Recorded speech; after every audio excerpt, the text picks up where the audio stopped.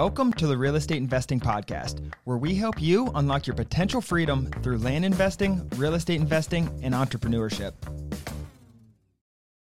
Hey everyone, this is episode 79 of the Real Estate Investing Podcast. Today's guest is Brennan Schlagbaum, also known as BudgetDog, the creator of BudgetDog Academy. I'm your host, Daniel Apke, joined by my brother and business partner, Ron Apke. Brennan, welcome to the show. Hey guys, thanks for if having you want to me. go ahead, Brennan, just give a brief background on yourself. Obviously, your name's the BudgetDog. I think it's all in that name, but go ahead and give a brief background on yourself.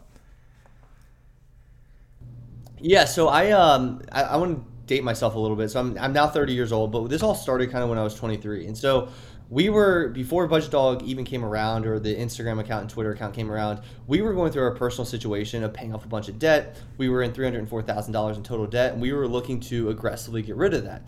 And so at that point in time, I was studying for my CPA, I just graduated college, we were just getting married, and a lot of stuff was coming our way, and we were trying to figure out how to get out of this in like as fast as possible. And so we started with my professional background being able to attack this debt really fast and aggressive. And so now we, speed up 5 years, we were able to pay that off in 5 years, $304,000. And about 3 years in, I realized, hey, I got something down. I know what I'm doing. At least I think I do. I'm paying off all this debt pretty aggressively. How can I help other people do the same thing I'm doing? And so that's where the business stemmed from. And so I was helping people locally and friends and family and stuff like that. And I wanted to reach as many people as possible. So I went online and I started talking about what I was doing. And people were obviously interested because a lot of people are in debt in America. And so I started building a social media presence before it was really a business. And it's evolved into a business with products, resources, and services now that I offer. But at first, it was just kind of like, hey, I was talking about this, people were gaining interest. And here I am today, 1 year removed from my 9-to-5 at Deloitte, because I was working at Deloitte as a CPA manager for 6 years, and I decided to spin off and do my own thing. And so it was a big jump and everything like that, but it was so worth it. And 1 year removed from my 9-to-5, I absolutely love what I do. And I do this every single day. Wake up with a smile on my face. That's an awesome background. $304,000 of debt. You said in 5 years. That's incredible. Wow. 5 years. So to give you a little background on what we do, Brennan, we have an educational program similar to yours with the mission of creating freedom for people, but it's revolving around land investing. And our students come to us needing help and wanting to attain their freedom. They're a lot of times financially locked, financially restricted, and just limited budget and money to spend. So obviously we wanted to bring you on because your budgeting can really help our members and audience. Do you, what's some budget advice someone just starting out in entrepreneurship, say they know they want to get into real estate. That's our background. That's what we do. We have rental properties, land investing, all that stuff. They want to get into real estate, and they joined our program or whatnot. What's some just general budget advice you give to someone just starting out? I'd say the most practical is separate business and personal first off.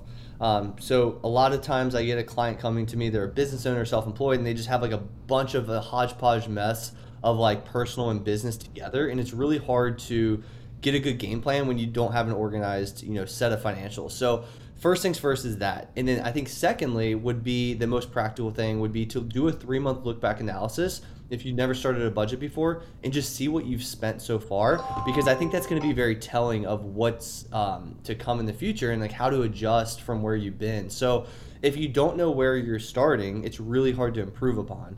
And so once you know that starting point, going forward is a lot easier when you have everything mapped out. So literally just splitting business and personal. So that's the first thing you would do with that. That's really, really smart. And I think Ron and I kind of haven't given that advice. That's really good to know for us, I think, just because our mentality is just attack and get in the game. But yeah, you end up looking back in a few months, I feel like, if you don't split that and kind of being a whirlwind of mess, I feel like.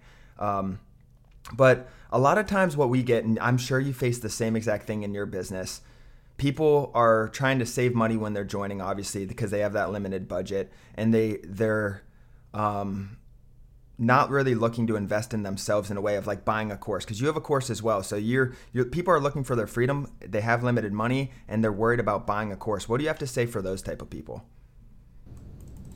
Yeah, so I posted this on my story just yesterday on Instagram, is people need to invest in themselves, first off. So a lot of times people are looking at like a course or an online investment or an online purchase is how they term it, as like simply an expense. And like it's not. It's an investment in yourself. So as long as you use due diligence, you kind of vet the person, and you take a calculated risk. Like, it's worth it. If it's a $100 course, what's that really going to do in the grand scheme of things? If it doesn't work out, it doesn't work out. It's $100.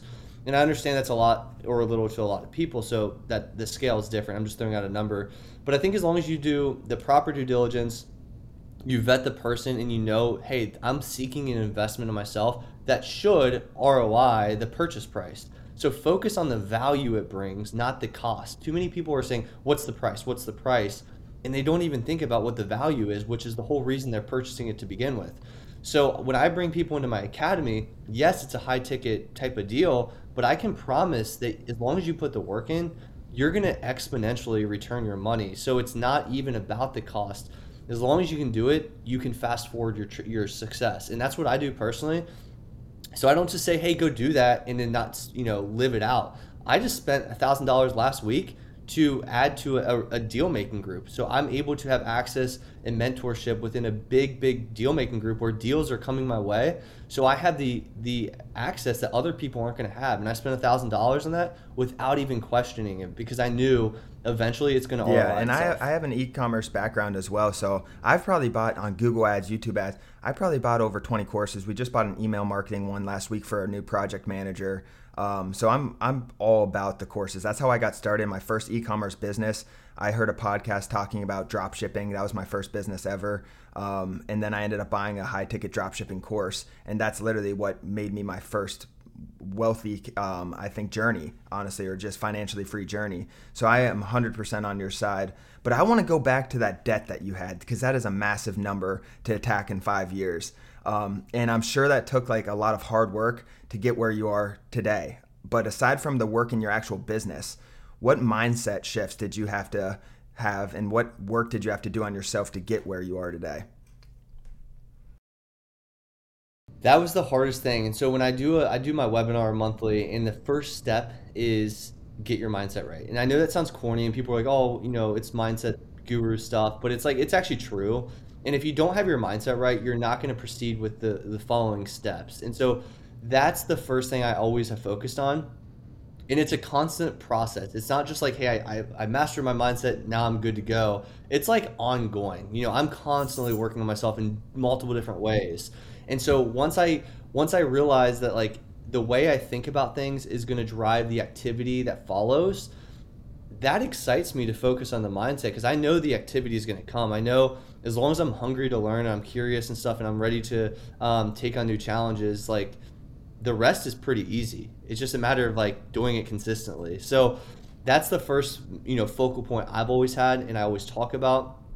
Whether or not people have those limiting beliefs, or it's probably holding them back a lot of times. And I was one of those people. So 7 years ago, when I first started paying off that debt, it was a big challenge. I was like, there's no way I can do it. Why me? All these kind of things were floating through my head. And now 7 years later, I'm like, I've created a business online. Like, I've quit my 9 to 5. I've paid off all this debt. Like, it's actually possible. You really just have to believe. Yeah, it's like that hitting those achievements. I think those small wins. Well, that's not a small win, but small, like attacking that debt in a small. I'm sure you didn't just start like how to attack that 300K. You had to kind of start smaller and work backwards a little bit. But when you start building up those small wins, your confidence builds, and you realize like you can do anything. And the biggest thing in our business, any business, entrepreneurship in general, like you said, is that mind shift. But Ron, I think you're trying to ask a question here. No, you're good. So as you were paying off that $300,000, was it every dime went towards that? Or were you investing in some other real estate or something like that? And then how has that changed now that you have paid off $300,000 in debt? What does your real estate, or what does your investing kind of look like? Yeah, so a big portion was, for the first year, we did $76,000 of non-mortgage debt. And we just crushed that. We really did go straight to, we were pretty tight. We were pretty like strategic about it. We didn't go on a lot of trips. We did a lot of sacrifice. Now, after we got that done, we realized we could like breathe. Like, we're now paying every dollar it came to us actually came to us, and we had kept an emergency fund, or we were investing it. So we actually paused. This is back when I was 23, and we had some assets built up. We knew we were young professionals with, upcoming revenues and income and stuff in the future. So I knew, hey, if we paused our debt or our investments for that year, which is very controversial, how would that impact us? And I realized it could take us from like about 2 years to about 1 year. So So we did that, and we just bit the bullet, and we did it. We got rid of it. We bumped our investments back up to 15% of our gross income, and then we started attacking the emergency fund, and the 15% was pretty consistent. Then we bumped it up to 20%. Then when we were attacking the house, which again is very controversial, for that 2-year really quick period, we were investing 20% of our gross income. We did not sacrifice, especially with the mortgage. There was no reason to do that. But we still wanted to pay it off early for many reasons. And now, since we've gotten rid of the home, we are at the point where we're investing pretty leisurely 70% of our take-home pay. And so it's not like we're sitting here eating beans and rice like Dave Ramsey would talk about. We went on a Hawaii vacation 2 years ago, and that's not cheap. And so we go travel, we spend money where we need. We don't cheap out on anything. We pay for convenience, things of that nature, but we also save a lot of money because we don't have any debt anymore. Awesome. That's incredible. And yeah, that's building it up like that, I think, is a safe play to do as well. And especially when it's that volume. What's your kind of advice? I think people, for me personally too, I have a little bit of student loan, but I sure as hell wasn't paying it off over the last 2.5 years when there was no interest. But I'm also prepared to pay that again. What's your advice for those people who, some people might have been overspending and then we have a $500 payment that's going to start in January, and it sounds like that's going to be final, where it actually starts. What's your advice for those people? Just kind of save it up now or start paying it now? But I know kind of keeping off of the whole loan payback or the loan cancellation thing, but as far as preparing to start paying again January 1. Yeah, I think the biggest thing is like anything, if you have a good budget, you know where all your dollars are going, it's going to be really easy to attack that. Now, if you've been living above your means to where hey, I haven't factored in my student loan, but I've been living on, freely up to using all my income at this point in time, you need to take a deep look really quick, right now, because like you said, Biden, I think, said this is the last time that it's going to be backed up. So January 1st is highly likely that it's going to come back, and you will be liable for that. So don't put yourself in a hole. Start preparing now. Now, would you start paying, or should you start paying now? That's up to you. That's a personal decision, depending on how you you look at the debt, 0%, if that's okay with you, or you're hey, it's I don't like student loan debt, I want to get rid of it. Totally up to you. But as far as preparation and making sure the cash flow is going to be there come January is super important. Yeah, I agree completely. And it scares me a lot with the economy, with people overspending or because they've been given money from the government for one, and they also they don't owe money from the government. So it kind of scares me coming then when people, and what's going to happen to the economy as people their expenses are more than what they're bringing in, which I'm sure is a concern of yours, I would imagine. Brandon, we have some members, and this is a high risk, high leverage type of mentality that people come in when they're super aggressive and they really, really low on money and they want out of the hole. We've had some members, and we do not advise this, but like you said, it's kind of a personal choice and we don't get in the weeds with them too much. But we've had some members who take out debt to start their entrepreneurship journey for real estate. What's your opinion on that? Back and forth on it. So I think that most real estate's different, right? Especially if you're an investor in real estate, it's leverage. And so you're using a lot of leverage with it.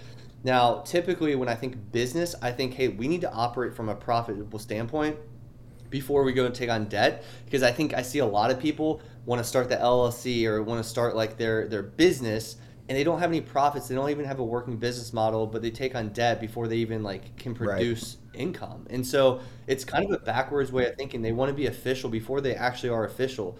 I didn't even have an LLC wrapped around my name for the first couple months until I was actually generating consistent profit. So when it comes to real estate, you got to know your risk and your leverage meter. And so I'm okay with taking on debt, especially for a rental. I don't have a problem with that.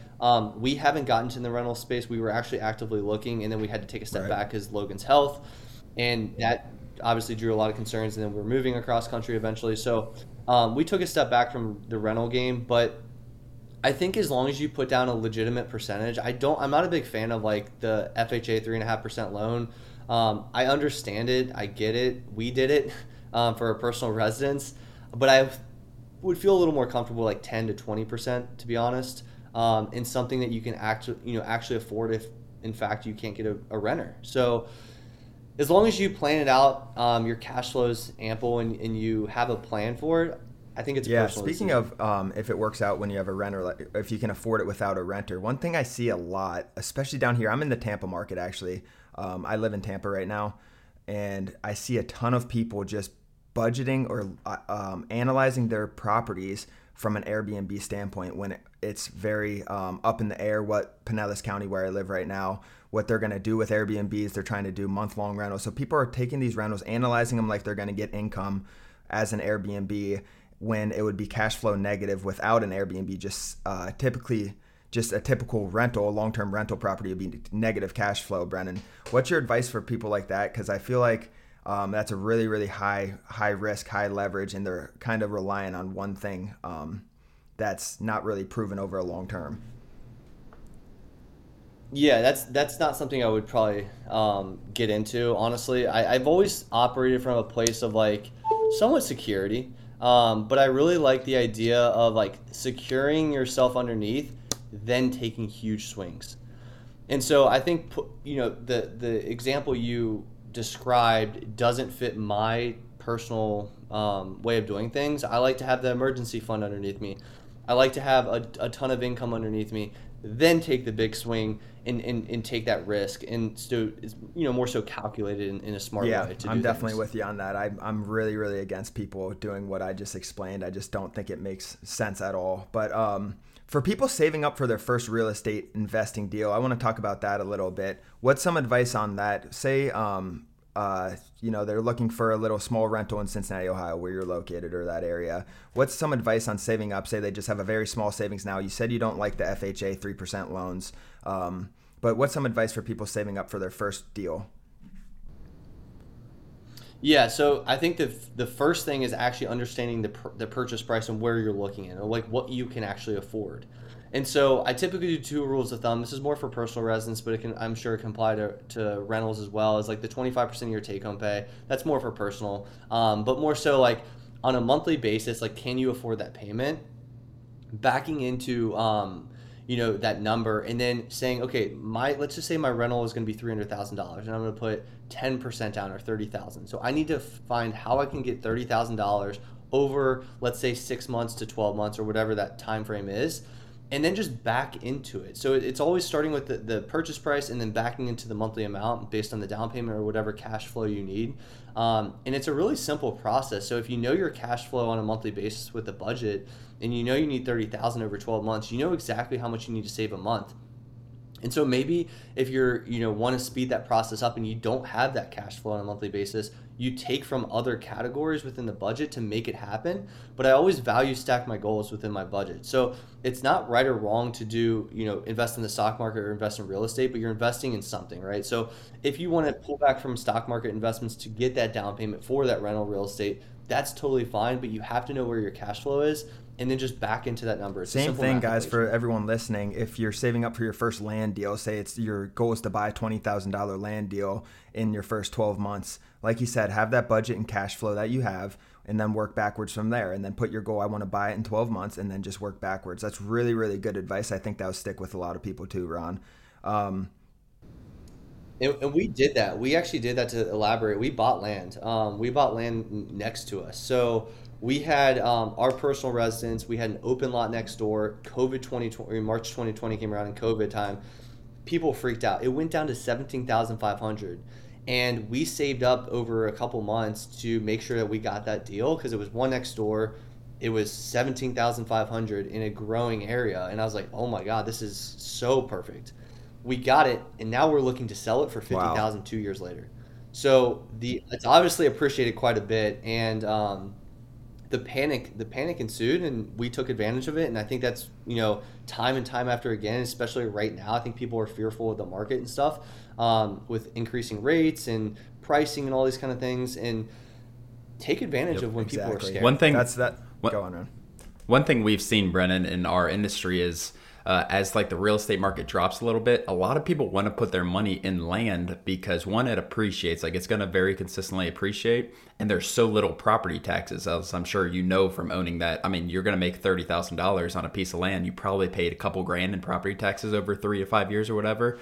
Going back a little bit to risk, So we have people who join our course who are 22 years old, and then we have people who are 55, whatever, 60 years old. And they all have the same goal, making money in that. But as far as risk tolerance that you kind of advise people that are 22 years old, and a lot of the 22-year-olds kind of talk about, I'm going to get a credit card to start this business. I'm like, I'm not advising you to do that, but go for it if you really want to, you really believe in it. Versus a 55-year-old who like needs to be a little safer. They probably have $10,000, $15,000. What's your kind of mindset on that when you have different age clients like that? Yeah, I think age plays a huge role. I think on top of age, it's really assets and like where you sit financially. So somebody that's 23 and has, not a lot to their name, but they're going to take a big swing. That's a lot riskier than somebody that's 55, has a ton of assets to their name, has a great retirement coming their way, and they have extra money that comes in and they decide to take a big swing or take some leverage out in an unconventional way per se. Now, would I do that? Probably not either way. I would never use a credit card to start that. But for somebody, as long as they understand the risk that comes with it, I always say there's nothing wrong with any route you take. Typically, there's some rules of thumb in finance, but in general, there's nothing wrong with the route you go as long as you have a plan for it. But more times than not, that kind of plan will bite you.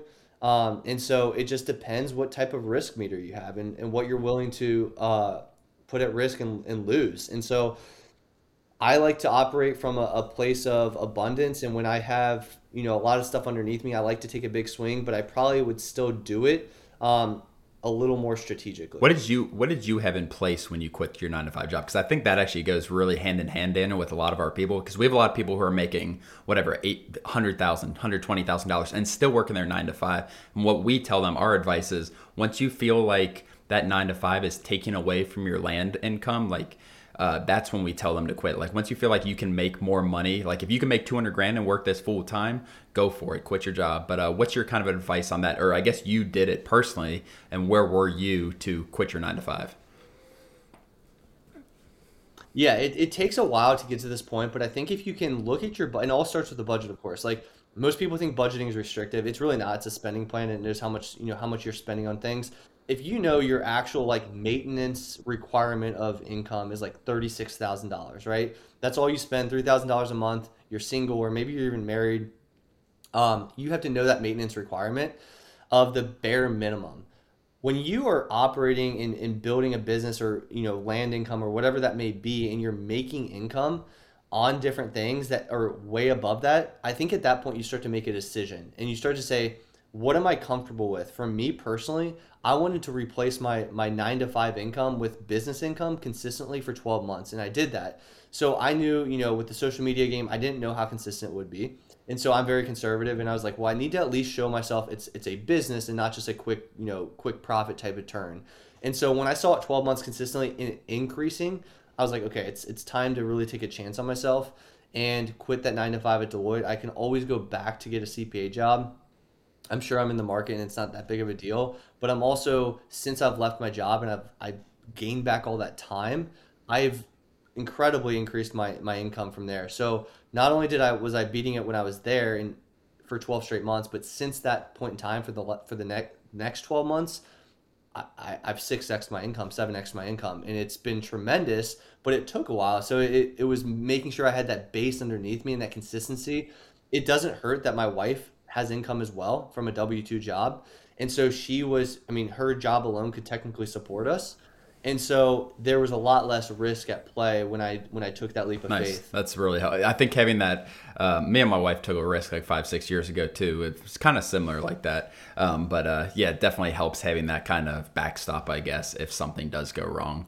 But nice. I think that's really good advice, and having that risk tolerance and understanding, like it's always risky to quit your job without doubt you're throwing away some kind of income and it's risky. And I think people understanding that is important, but at the same time, like you said, you 6x your income. So if you never quit, you wouldn't be where you are today. Exactly. And it went against all conventional advice. My parents said no, my colleagues said don't do it. Like everybody told me not to do it. And I kept saying, like, I was calculating the risk. I was like, it could totally flop, but I could go right back to where I was and I'd miss out on a few months of income.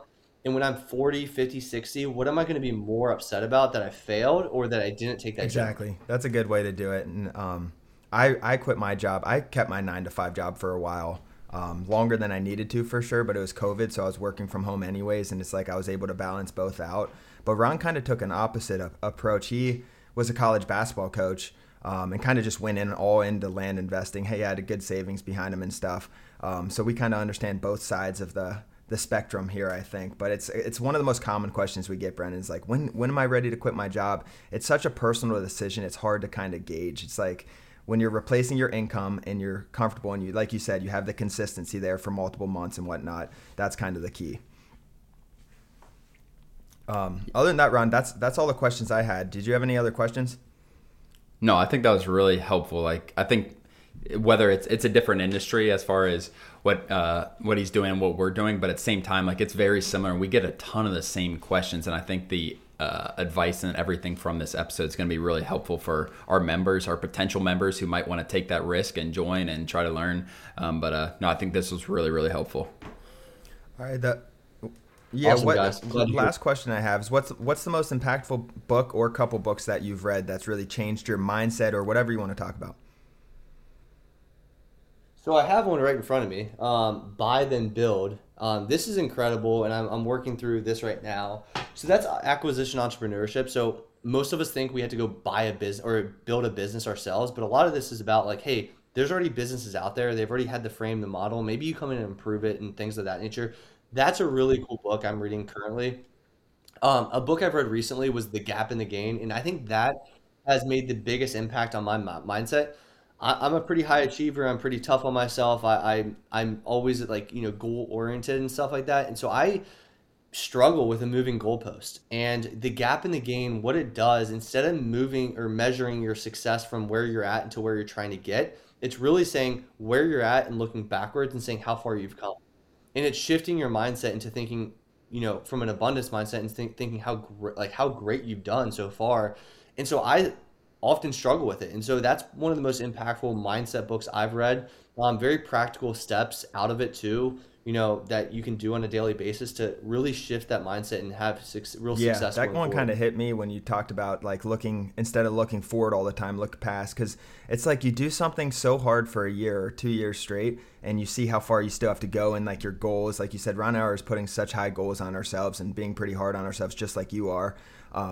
But looking back to where we were a year ago, Ron, like it's just crazy how far we come just making those small changes every single day and just being consistent with it. But other than that, Brandon, where can people find you and learn more about you? Yeah, you can find me in all social medias for the most part under BudgetDog. Instagram, Twitter, TikTok, LinkedIn, Facebook, YouTube. I have my website, budgetdog.com. If you guys reach out to me, go on any of my social medias, send me a message. I will always get back to everybody. I always, make sure every DM's responded to. So just reach out if you guys need any financial help. Well, thanks again for joining, Brandon.